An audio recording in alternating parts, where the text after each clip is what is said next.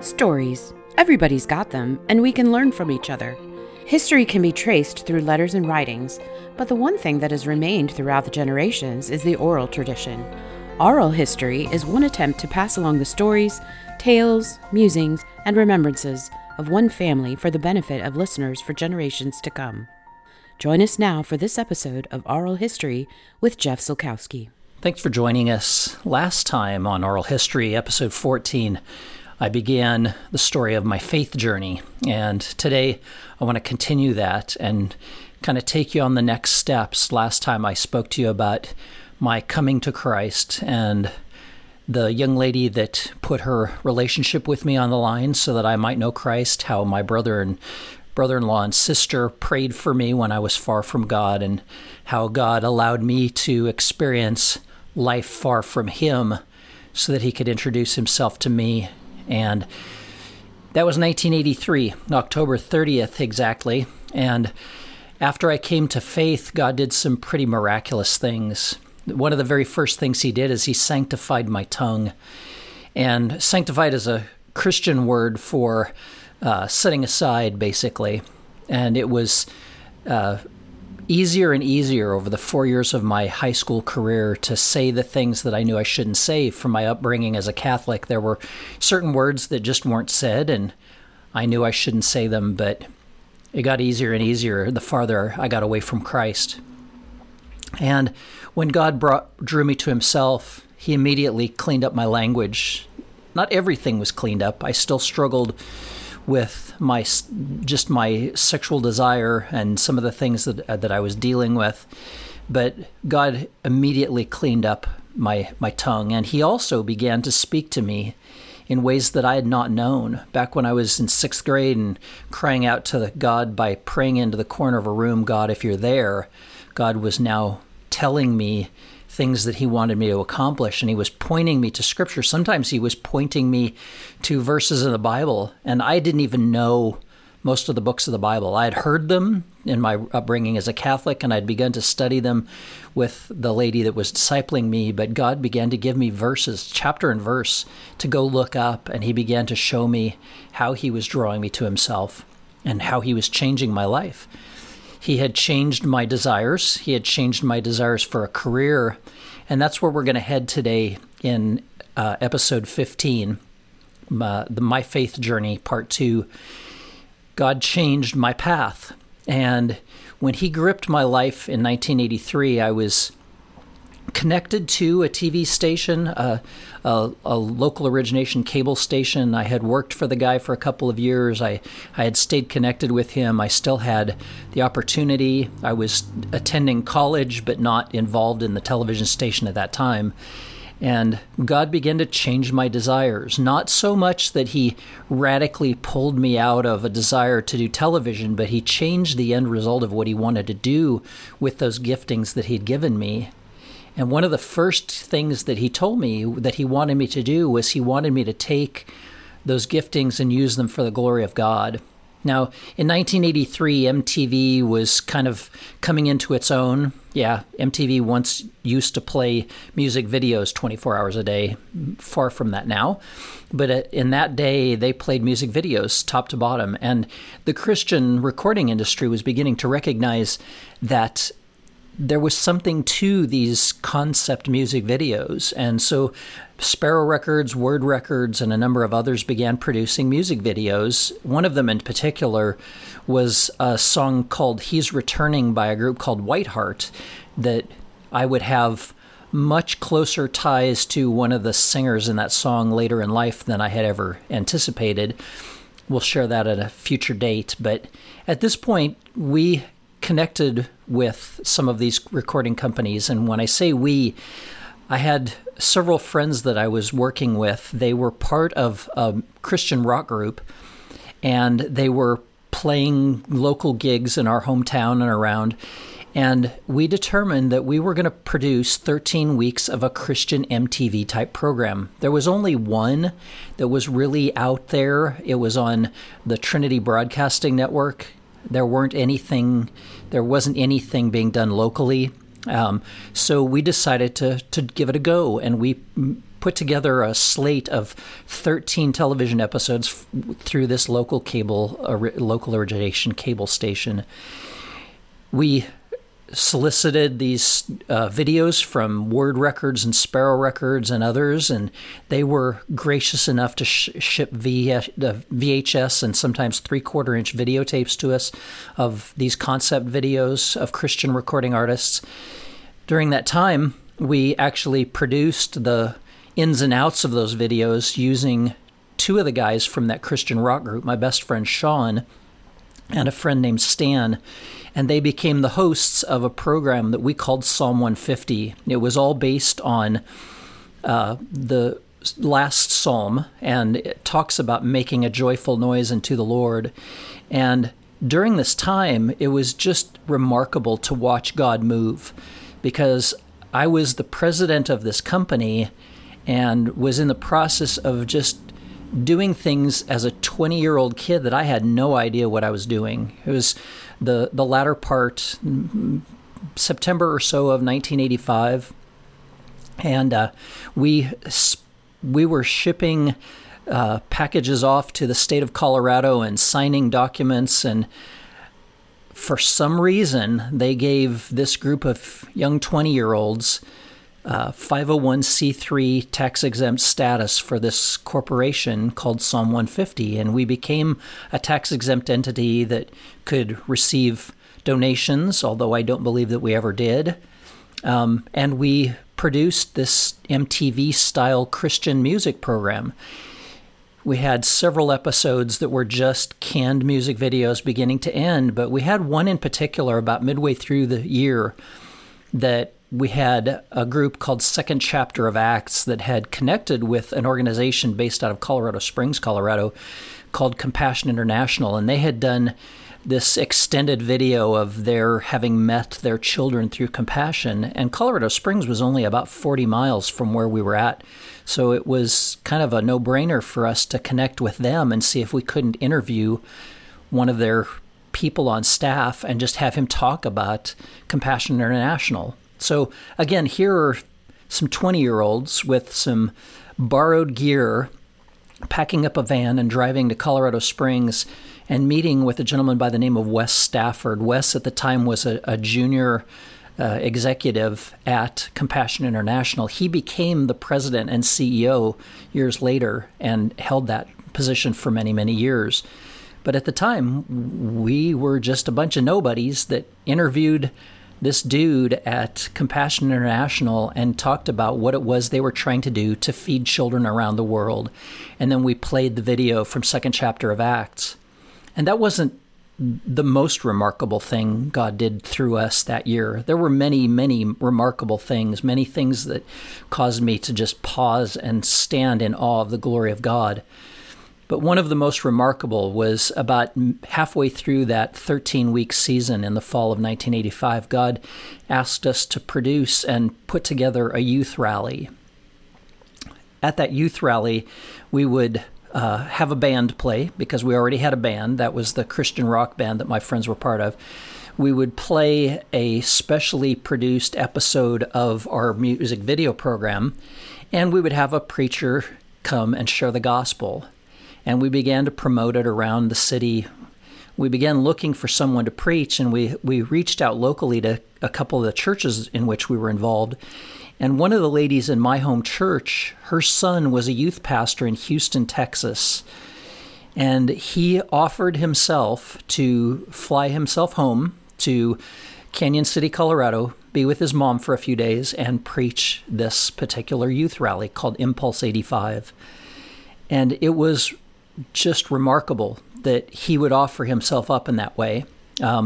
It was remarkable that the production of the television program came together even the night before the event.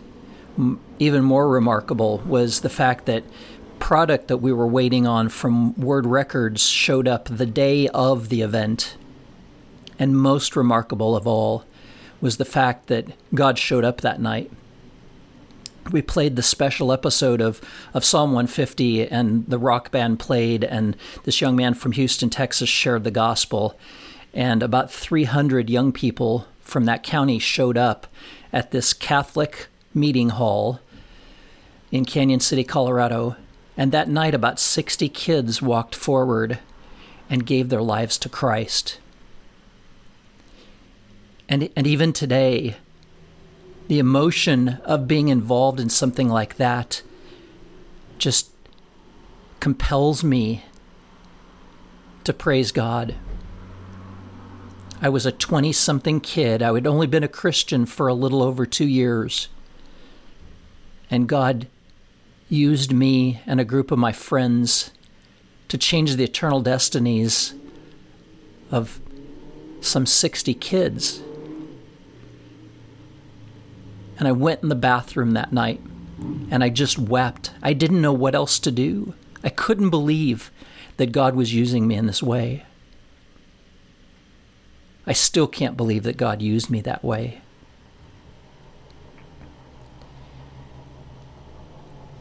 I paused to let a little bit of that sink in and to say that all it takes is our obedience. All it takes is faithfulness. I mentioned last time in the last episode that faithfulness is just long obedience in the same direction. And we were faithful. We were used of the Lord, and none of that glory goes to us. None of that glory goes to Sean. None of that glory goes to Stan. None of that glory goes to that young man that preached that night. None of that glory especially goes to me. It goes to the Lord for what he accomplished. But the fact that he uses us astounds me. So as that evening concluded, we had a debrief and we immediately began preparing for what we wanted to do again the following year. Impulse 86 was going to be bigger and better than the previous year.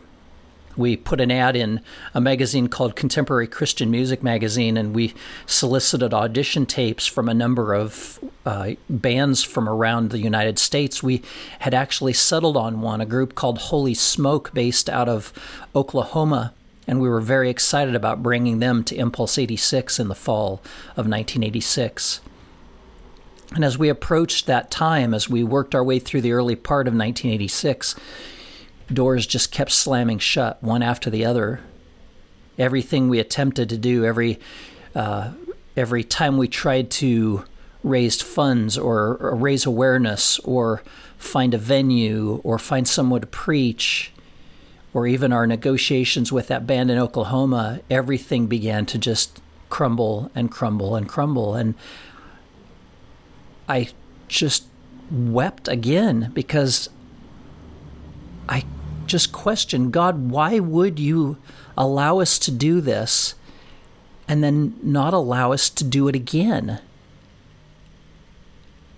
And after some serious soul searching, I realized that what God was saying to me is that first time was about me. God was saying to me that it was about him, and that the subsequent event wouldn't be about him. It would be about what we could accomplish, what Sean and Stan and Jeff could accomplish. And so he just closed the door, and I was heartbroken. And I walked with the Lord, and I was involved in a local church, and I spent time working with sound ministry and continuing my college career. And I went a couple years and just continued to wonder if God would ever use me like that again. And when you sit and languish in a job that you don't necessarily feel like is your career, and for me it was a job at a place called Alco. Alco was a discount store, much like a miniature version of Walmart, and I worked in House and Gardens, and I worked in the beauty aids, and I worked in the electronics department. And that whole time I couldn't figure out why God wasn't allowing me to be used like that again. And I stopped my college career. I took some other jobs. I worked for my hometown newspaper. I worked for the postal system. I carried mail. I went back to school and I got my degree, and I began to get involved in television again. Once back in college, I began working for the public television station that was licensed to the university. And it was there that God began to stir in my heart again a desire to be involved in ministry, this time to be involved in ministry full time. And as I worked through my years at KTSC, and you can go back and listen to the episode called The KTSC TV Years, God was really prepping me for the next step.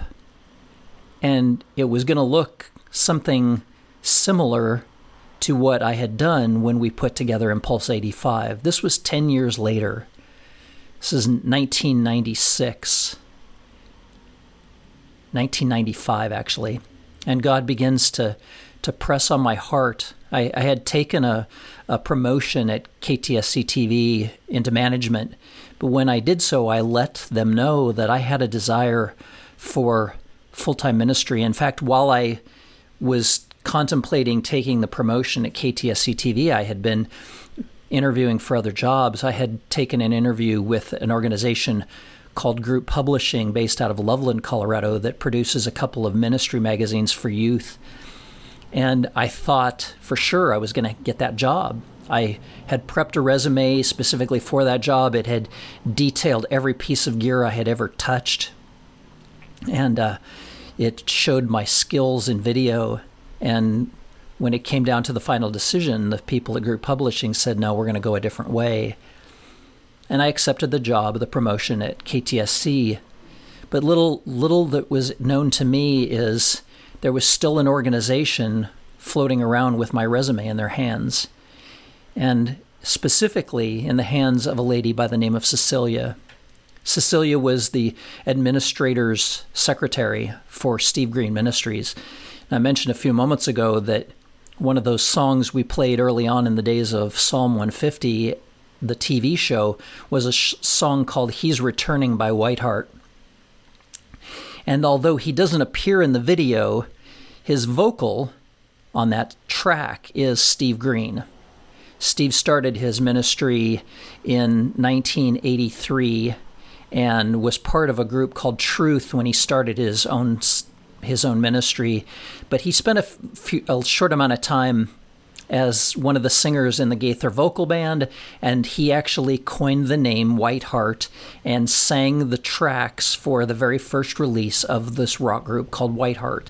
And he never toured with them. He took off on his own, and they toured on that recording, even though it was Steve's vocal. And so that video became instrumental in where I was headed 10 years later, because Cecilia, the administrator's secretary for Steve Green Ministries, she had my resume in her hand, and she was very impressed with it. She noted two things about my resume. One was the detail I had placed into it. All of the equipment I'd ever touched was listed. But more importantly was one of the lines that I had written in the cover letter, which was that I was interested in ministry and not just a job in the music industry, not just being a roadie, not just a gig, but I was interested in ministry. And unbeknownst to me, Cecilia walked into Steve's brother, David. He was the administrator. She walked into his office and she placed my resume on David's desk, and she said, I don't know who you think you're going to hire for this job, but this is the guy you need to hire. And the saying around the office was, if Cecilia wasn't happy, nobody was happy. And so David saw with great wisdom that Cecilia had heard from the Lord, and they called me. They called me in November of 1994, and they asked me to fly to Nashville and interview for a job with Steve Green Ministries. And I went, not knowing anybody there, never having lived out of the state of Colorado, never having lived farther than 40 miles from my hometown. I went with expectation because I was ready to go wherever God led me.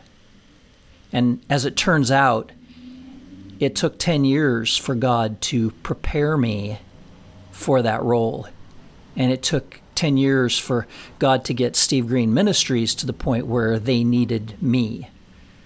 And that's, not, again, not about me. That's about what God was orchestrating. And I think back now to those days of Impulse 85 and the things that we did where we set up video gear. In fact, we rented a projection television from an organization in Colorado Springs, and we loaded it into a truck and we drove it to Canyon City for that Impulse 85 event. And we produced that music video program with some of Steve's vocals on one of the tracks.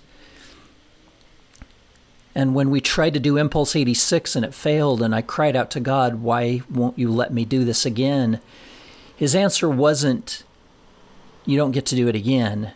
His answer was, just wait for me. And it was 10 years later that I got the call from Steve Green Ministries. So I flew to Nashville and I met with his team, and I met with Steve and his family. I met with all the guys on the team. I saw how they did ministry, how they were in a bus and traveled the country and traveled the world. And I went back to Colorado, and I was convinced that that's what God had for me. I began to prepare my employer for the eventuality of my leaving. But above all, I talked to my family, and I talked to my parents and my mom in particular. If you listen to episode 13, you'll hear me tell the story of my mom. My mom was my protector. My mom spent her life protecting me. And I knew if my mom could say with a sincere heart that I was to go to Nashville and take this job, then that's what I was supposed to do. And so Steve Green Ministries was pressing me for an answer, and I called my mom and dad and asked them to have lunch with me one day, and they drove to Pueblo where I lived, and we had lunch together. And as we were leaving, I pulled my dad aside and I said, I need to get an answer from Mom. Can you talk to her on the way home? Because she didn't even want to talk to me about this. And I got a call about an hour later from my dad, and he said, your mom's on the phone. She wants to talk to you. And he handed the phone to my mom, and my mom, through tears, said to me, you need to take that job in Nashville. And I knew what that meant for my mom. I knew what that meant for my protector. It meant that she had gotten a release from God to let me go and to take the next step. So in January of 1995, I moved to Nashville, Tennessee. I moved into the house with Brian Howell, my roommate at the time and lifelong friend who later would bring me to Cleveland. We'll get into that a little bit later. But at this point, I moved to Nashville and I began touring and doing the very things that we had done in Impulse 85 again. And again, God was saying, I told you to wait, and I told you to be faithful, and now you get to do it all over again, and you get to do it in a different way. Steve and his ministry, prior to my joining them, Steve's family had traveled with them, and they had traveled multiple weeks out of a month. Sometimes they were gone for up to 3 weeks, and he could do that when his family wasn't with him. But when I started in January of 1995, they changed the touring schedule and began touring only on weekends. So we would leave on a Thursday night, we would do 2 to 3 concerts in a weekend, and we would be back by Sunday or Monday, and then we'd do it all over again. And I toured with him all over the country. In fact, 47 of the 48 contiguous states I've been to. I've been to Hawaii. I've been to Haiti. No, strike that. I've been to Puerto Rico. I've been to Israel. I've been to Singapore and South Korea and the Philippines. And it was all part of God's plan. And I watched it unfold, but in all of it, there were times when I couldn't understand, especially during that 10 years between Impulse 85 and 1995 when I started with Steve. There were times that I just couldn't understand why I wasn't involved in ministry. I was involved in my local church, and I was serving. I was doing sound ministry, and I was giving my life away, and I was involved in children's ministry. I would gravitate toward the nursery, and I would watch little kids whenever I possibly could, and still love watching babies, and still looking for the one who is crying the hardest and needing the most. And during that time, there were times that I cried out, God, why? Why am I not in full-time ministry? Why am I not being used of you? And God's answer at every turn was, I am using you, and I have a plan. And you just have to wait. And I know how difficult that is for some people. I have a friend he was my best man. His name is Chip. He's had a desire to be in full-time ministry for many, many years, and he walked faithfully with me during some years in Nashville. And I know that was his cry of his heart. He wanted to be involved in full-time ministry. I have other friends like Gary, who was involved in full-time ministry and now isn't, and his heart cries for being involved again. Friends like Tim, friends like Mark. And I don't know what to say, but I do know what it's like to be there. I do know what it's like to be in that time of waiting and how difficult it is. But you must know that God's in control, that God has a plan, and that often the answer is just wait. And it's hard. I know it's really hard. I did it for 10 years. So I would just say, if you're in that waiting game, be encouraged. Know that God is working. Know that God is working through you wherever you're at. Know that God is working in you to take you on those next few steps, and just keep looking. Don't ever give up. Remain faithful. Remain obedient. Long obedience in a single direction. And watch what God can do. As we draw to a close in episode 15, I want to pray for you as I always do, but I'll let you know that next time in episode 16, I'm going to cover the two fathers in my life. I'm going to talk about my dad, Alex, and I'm going to talk about my Heavenly Father. And we'll pick up this faith journey again in the near future. But I want to pray for you right now before we part ways. And I want you to know, if you're one of those people that desires to be in ministry, I want you to read Matthew 7:7. And the substance of that verse talks about asking and seeking and knocking. And the Greek words for those three words are present tense, active, ongoing words. It means to ask and keep on asking, seek and keep on seeking, knock and keep on knocking. And what that means in all of that is don't give up. If you have a heart for ministry, if you have a heart to be used of God in any way, be faithful where you're at and keep asking God to open the doors of what He wants to do in and through you. He will prepare you, and He will prepare that place that He has for you to accept you when it's time. And you know that it'll be His hand. You'll know that it's Him, and He'll get all the honor and glory.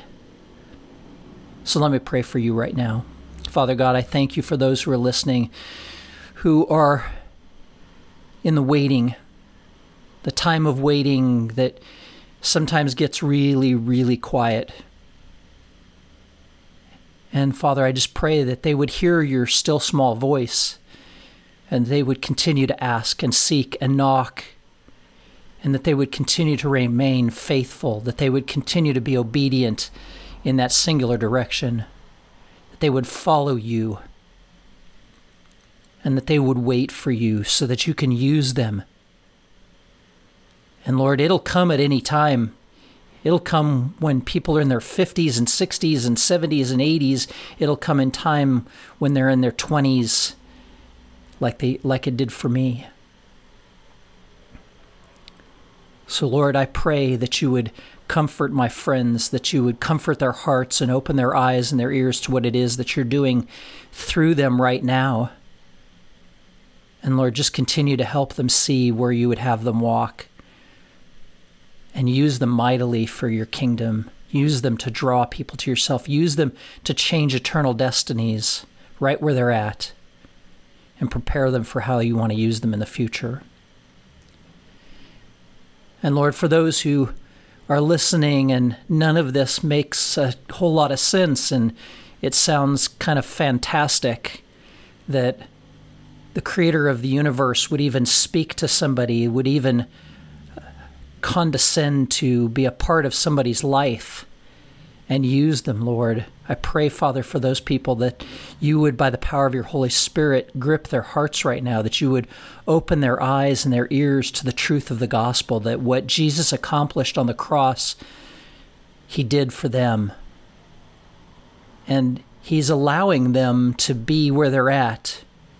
And you're allowing them to be where they're at right now so that they can recognize their need for you, like you did for me, Lord.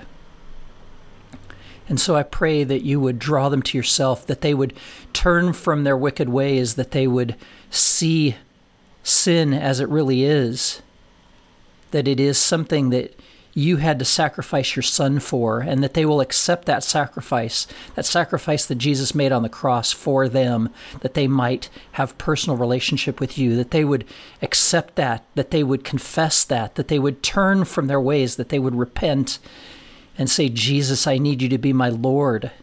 I need you to be in control, and I need you to be my Savior. Save me from myself, save me from my sins, and save me from eternal punishment, and save me to be used of you however you choose.